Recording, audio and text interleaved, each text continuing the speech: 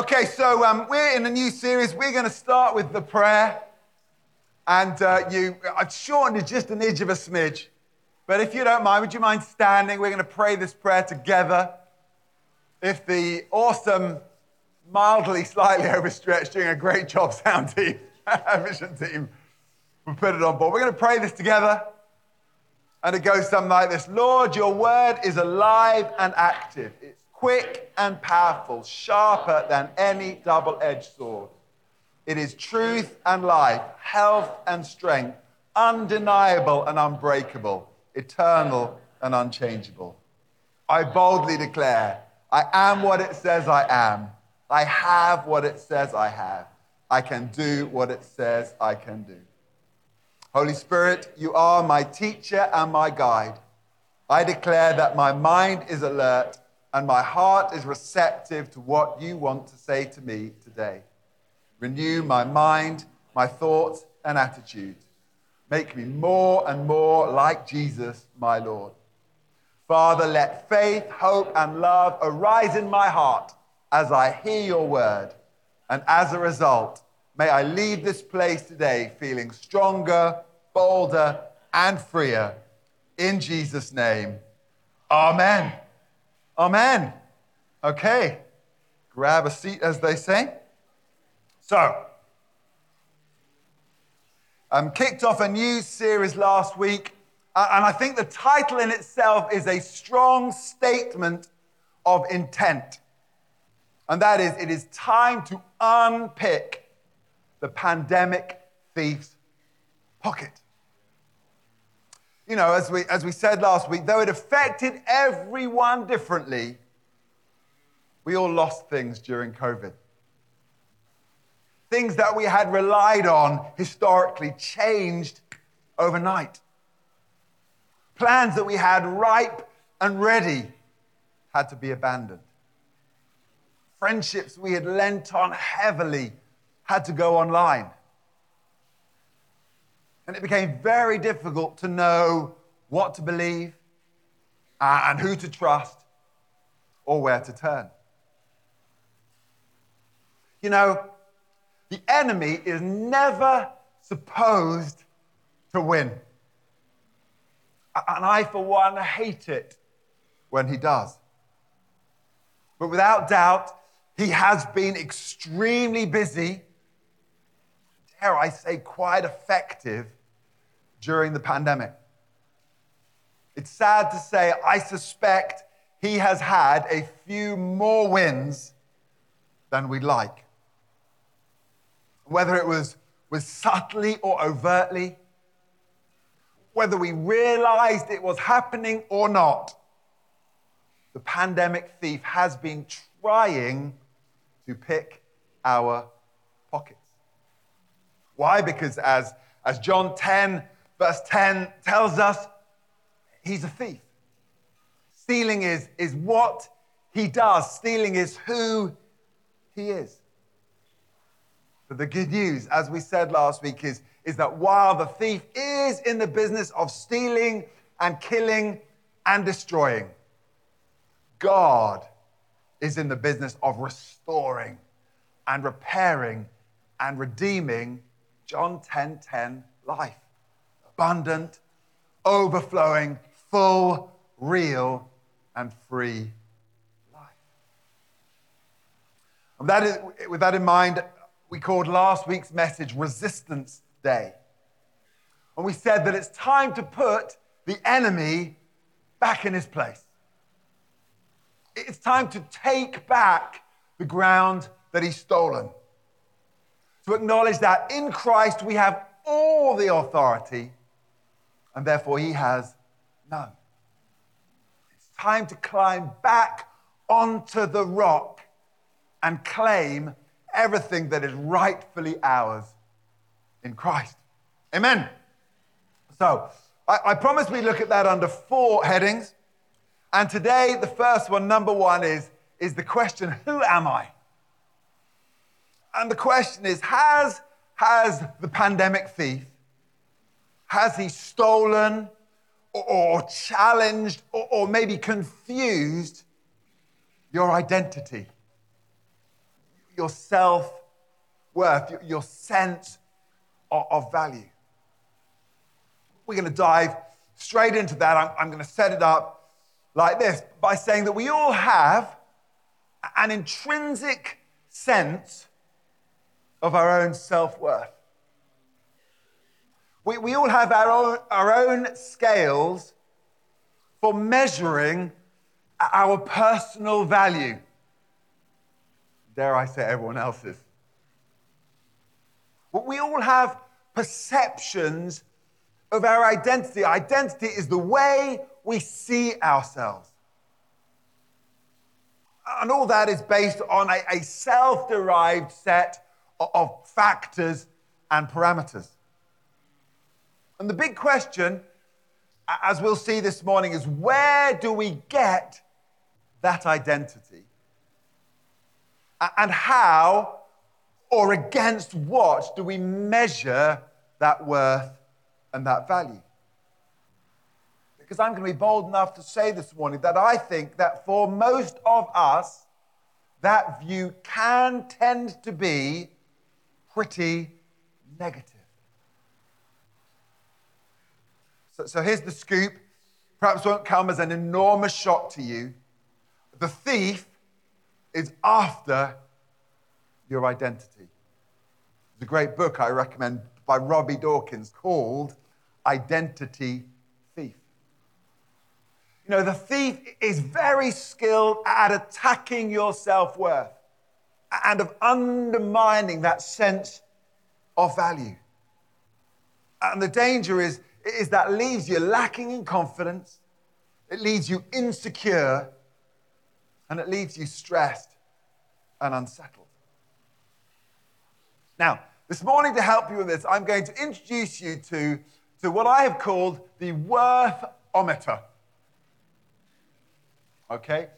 Here is my worthometer. You'll notice there is a scale there from 0 up to 100. You'll see that we have a green zone and an amber zone and a red zone. Okay? And 100 represents that place where you are utterly secure and confident and at peace. And 0, right down the bottom, when you start getting into the regions of that red zone, that represents where you're insecure, where you're, dare I say, devoid of confidence, and where you're stressed and you're unsettled. And the point is that we're all on this scale somewhere. Do you know what? I doubt that anybody's at 100%. I hope no one's at 0. We might find ourselves at different points on that scale over the course of a single day. It may be that a setback or a triumph will yank us up or down a point or two. So I wonder, where are you on that scale? I'll ask another question. Guess at which end the enemy wants you to be. Why? Because he thrives on insecurity. And he thrives on doubt and fear and anxiety and stress. And do you know what? He knows that when you are secure and confident, at peace, he knows that you are a tremendous threat to his purposes. When you truly are standing on the promises of God. When your mind is renewed and steadfast. When you're open and attentive to the leading of the Holy Spirit, when you're fully aware of your authority in Christ and his, to the enemy, you are dangerous. And so he is desperate to keep you from that place, and he does so by attacking your worth and your value and your identity.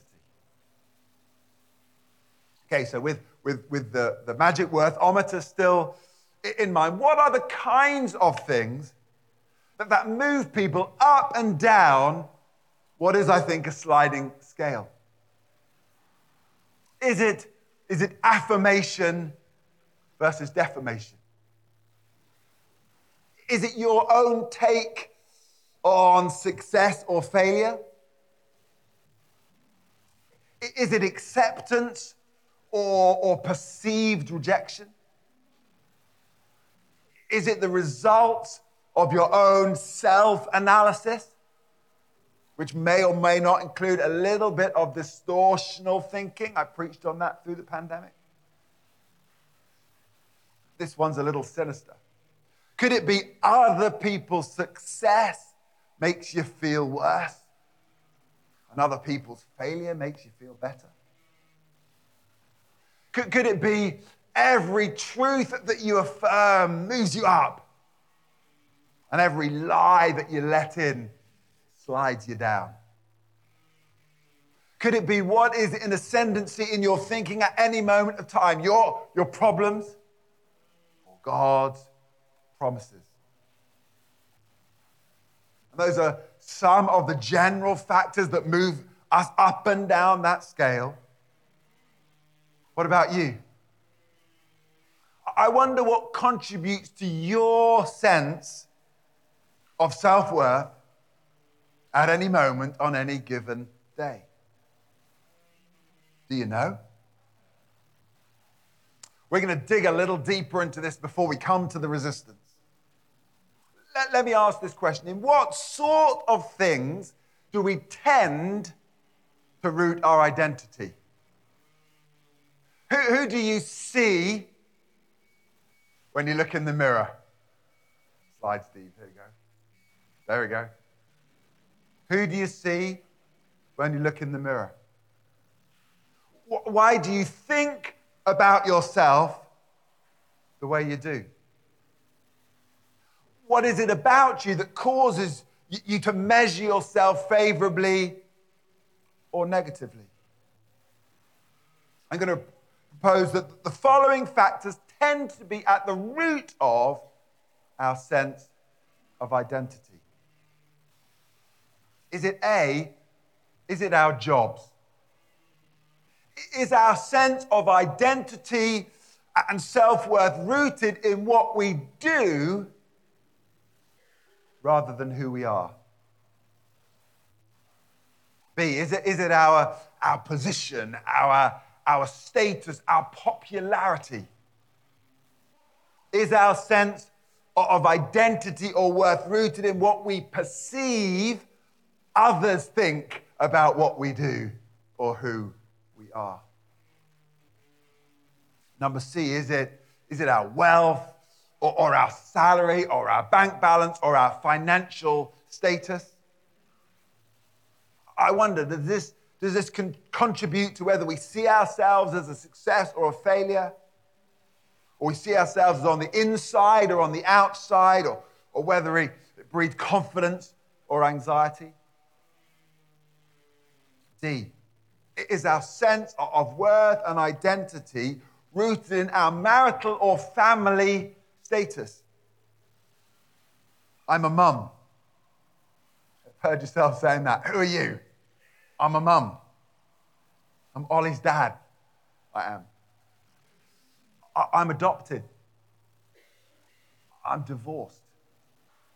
Is that right at the core of your identity? Letter E, is it your calling and your ministry? How impressive do I look and feel in my church community? And again, when all that stuff's going well, do you feel yourself sliding up the worthometer? Or possibly sliding down? Is it F? Is it past achievements we hang on to? Or is it G, past failures that we allow to define us? Do shame and regret dominate or dare I say sabotage that sense of worth or value? See, here are some of the dangers. If your identity is rooted in your job or your function or your purpose, then it tends to be vulnerable to performance. And my worth or my value diminishes if I start to perform at a lower level, or if I think I am, or if my critics say that I am.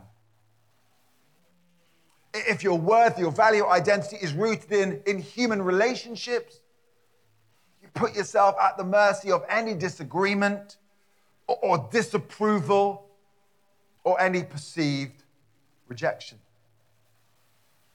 If your identity is rooted in a loss or a lack or in your emotional state, then it tends to be susceptible to fear and to anxiety and, frankly, to the whim of your circumstances. And of course, the problem is that most of that is transient. It's temporary. It's fickle. Some of it is material. Some of it is emotional. Some of it is circumstantial. The trouble is the enemy can unsettle any of those in a heartbeat. And so the question becomes, what happens when it's taken away? If the rug is swept out from under our feet, are we still on solid ground? That's why one of the most powerful lines I think that Paul ever wrote, Philippians 4 verse 11, he said, I have learned to be content whatever the circumstances. Now, the pandemic, as we know, turned so many things upside down. We used to be socially active. We used to be popular, in demand. We used to be busy and active in our jobs. I got up in the morning and I was a teacher or a plumber or an engineer or an office clerk, whatever it was. We used to be busy and active in our church lives. We were purposeful. We were respected. We were needed. And all of a sudden, almost overnight, that changed. It was turned upside down. Significant part of our assumed identity was stripped away. You see, if you're a people person and everything is relational, if that vanishes, you're understandably a little bit lost. If you're a doer, if you're a practical person, if you're results driven, if you love process or solving problems and you can no longer get things done, you understandably feel a little bit lost. If you're a salesperson and your gratification comes from being successful, comes from the thrill of the chase, without that, a huge part of your identity is gone. Now we're getting to the crux now. Remember Jesus' very well-known parable about the man who built his house on the rock and the man who built his house on the sand. If what you had, I'm looking back into the pandemic, if what you had and if who you were and if what you did was built on rock, you're fine. The storm came and it came, and the winds blew and it blew, and the rain lashed down, your house stayed upright. Not, then that house probably became a little bit wobbly. It probably didn't collapse completely, but maybe the foundation started to crack. Maybe one or two of the walls fell down. Maybe the ceiling developed some leaks. And as a result, you were left with a lot of questions. You were lost with some new fears and anxieties perhaps you hadn't experienced before. And you're left with some inner frustration and probably some disappointment. You see, all that comes down to whether your identity or your value or your self-worth is built on rock or whether it's built on sand. With a great cheesy grin on my face, I say we are all living day by day right in the middle of that conundrum. Okay, as we said last week, today is Resistance Day. And I don't know about you, but for me, it starts when I can see it. It's the power of revelation. It's that aha moment. Now I can see what the enemy's been up to. Now I see what he's stolen. Now I can see the wood from the trees. I can discern the rock from the sand. Which means, hopefully, now we can all see the issue at hand here. Which is that our identity, our self-worth, our sense of personal value can, if we're not careful, be rooted in temporary and worldly and circumstantial things. And if it is, we need to go right back to the core of the gospel. We need to go back to the victory that Jesus won on the cross. We need to go back to what he liberated when he rose from the grave. We need to go back to the power of the blood and the strength of our covenant. We need to go back to the promises of God that are yes and amen in Christ. In other words, we need to go back to who we are in Christ. And Joel, it's my pleasure to remind you of that this morning. You know, it's time to load up the big cannon. And this is the moment where you see the enemy kind of starting to slink out of the back door with his tail between his legs. Because I'm going to tell you who you are in Christ. Humor me for a second. I want you to nudge the person next to you, and I want you to say, see this? This is who I am. This is who I am. Okay. This is who you are in Christ. I'm going to base this on 3 passages, 2 Corinthians 5, Ephesians 1, and Romans 8, and dot around a bit too. Here we go. So in 2 Corinthians 5, verse 17, you are a new creation. All things have passed away. Behold, all things have become new. I had to go New King James for this one. You are, verse 21, you are the righteousness of God in Christ. Righteousness, the definition is a position of right standing with God without guilt and shame, actually as though sin never even existed. That is how God sees you. Is that how you see you? Verse 20, you are, I am, an ambassador for Christ, which means you represent heaven here on earth. Okay, we're warming up. Ephesians chapter 1, verse 3 tells us that you have been blessed with every spiritual blessing. Verse 4 says that we were chosen in him before the foundation of the world. Second half of that verse tells us that we are holy and blameless before him.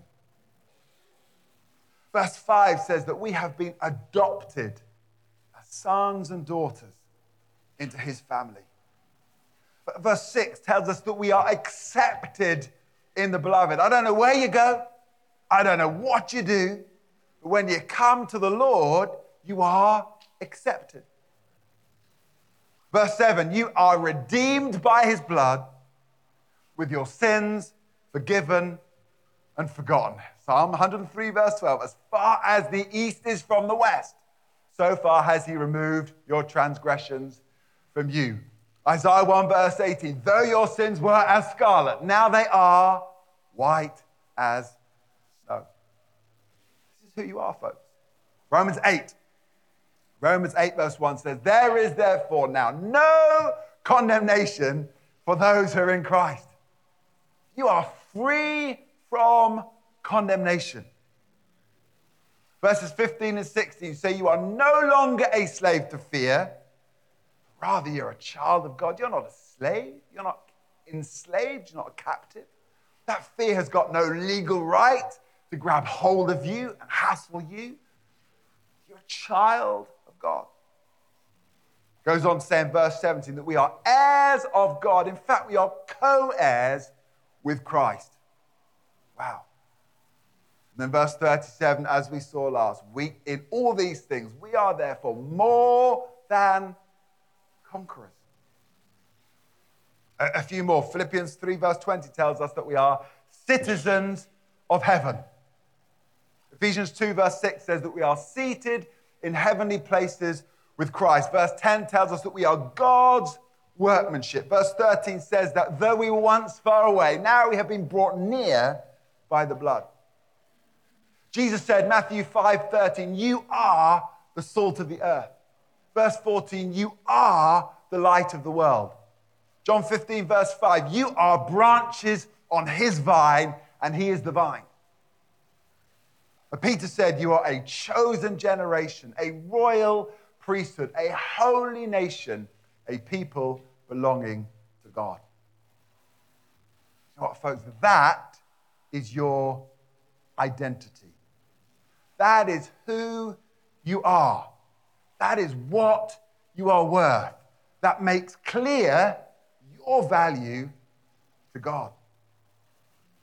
And the beauty is that none of those things are affected if you have a bad day, or if someone else undermines you or attempts to belittle you, or you find yourself in the middle of a crisis, say a global pandemic. And if that is who you are, that also informs who you are not. You are not where you live. That's not your identity.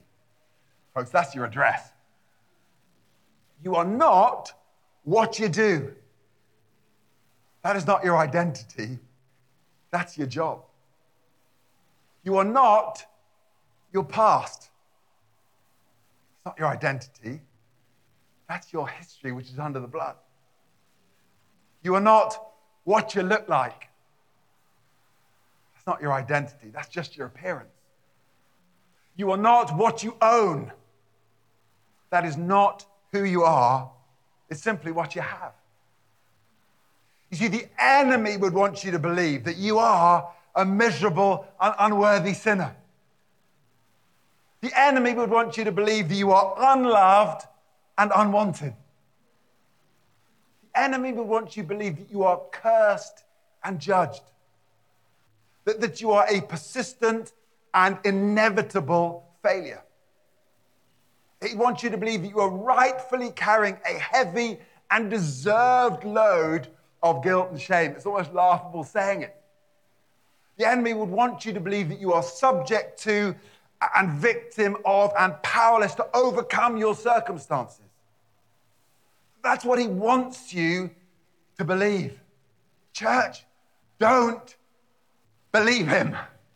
Don't listen to him. He is a liar. He is trying to steal your identity. He's trying to deny what you are worth to God. He's trying to trick you out of your value. What did Jesus say? Get thee behind me, Satan. My brother said every now and again you need to have a get thee behind me, Satan moment. This might be a get thee behind me, Satan moment for you. See, the good news is this is the power of the gospel. This is what distinguishes it from every and any other religion. You are who you are in Christ depends 0% on you and 100% on Jesus. You are who you are not because of what you may have done or what you may not have done, but because of what he has done. You see, that is why God is able to say to you things like this: nothing can separate you from the love of Christ. It doesn't depend on you, it depends on Jesus. That's why he can say, never will I leave you nor forsake you. He doesn't even leave you if you have a bad day. That's why God can say, if God be for you, who can be against you? That's why he can say, Psalm 23, surely goodness and mercy will follow me all the days of my life, and I will dwell in the house of the Lord forever. Okay, Steve, and let's go back to our worthometer. There it is. Have you missed that? I have. Let's ask these questions. How does that change once you realize that your identity is in Christ and in Christ alone? How does it change when you learn to measure your worth through his eyes rather than just your own, and certainly not through other people's? How does your position on that worthometer change when your sense of value changes to his values, his eternal and gospel, and dare I say, very different values? Let's ask this. What if a change in your circumstances no longer jeopardizes your emotional well-being? Would that change your life?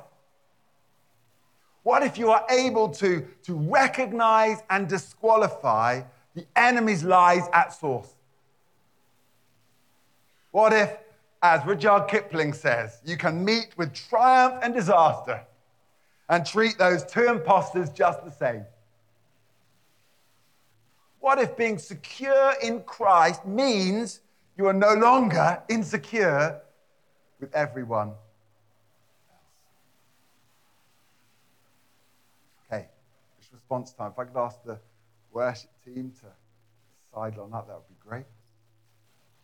Very, very simple response today. Two things I'm going to suggest. Number one is, question for you personally. How does the enemy usually attack your identity, your sense of self-worth? You know, that may have stirred a few things as I was going through those lists earlier. Maybe the Holy Spirit has been whispering in your ears with his hand lovingly upon your shoulder. But I'd encourage you today to ask the Lord, let's get to the root of this. How is it that the enemy usually, dare I say, possibly successfully attacks that identity and that self-worth?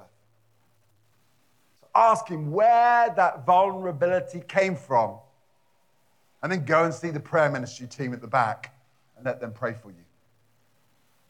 That's response number one. And then response number two is pick one of those you are statements. One of those who you are in Christ statements. Just one. One of those statements that truly define who you are. Just one. What I want you to do is I want you to meditate on it all week. Just one. Just run it through. Just look up all the scriptures around it and just dig it really, really deep until you start to believe it.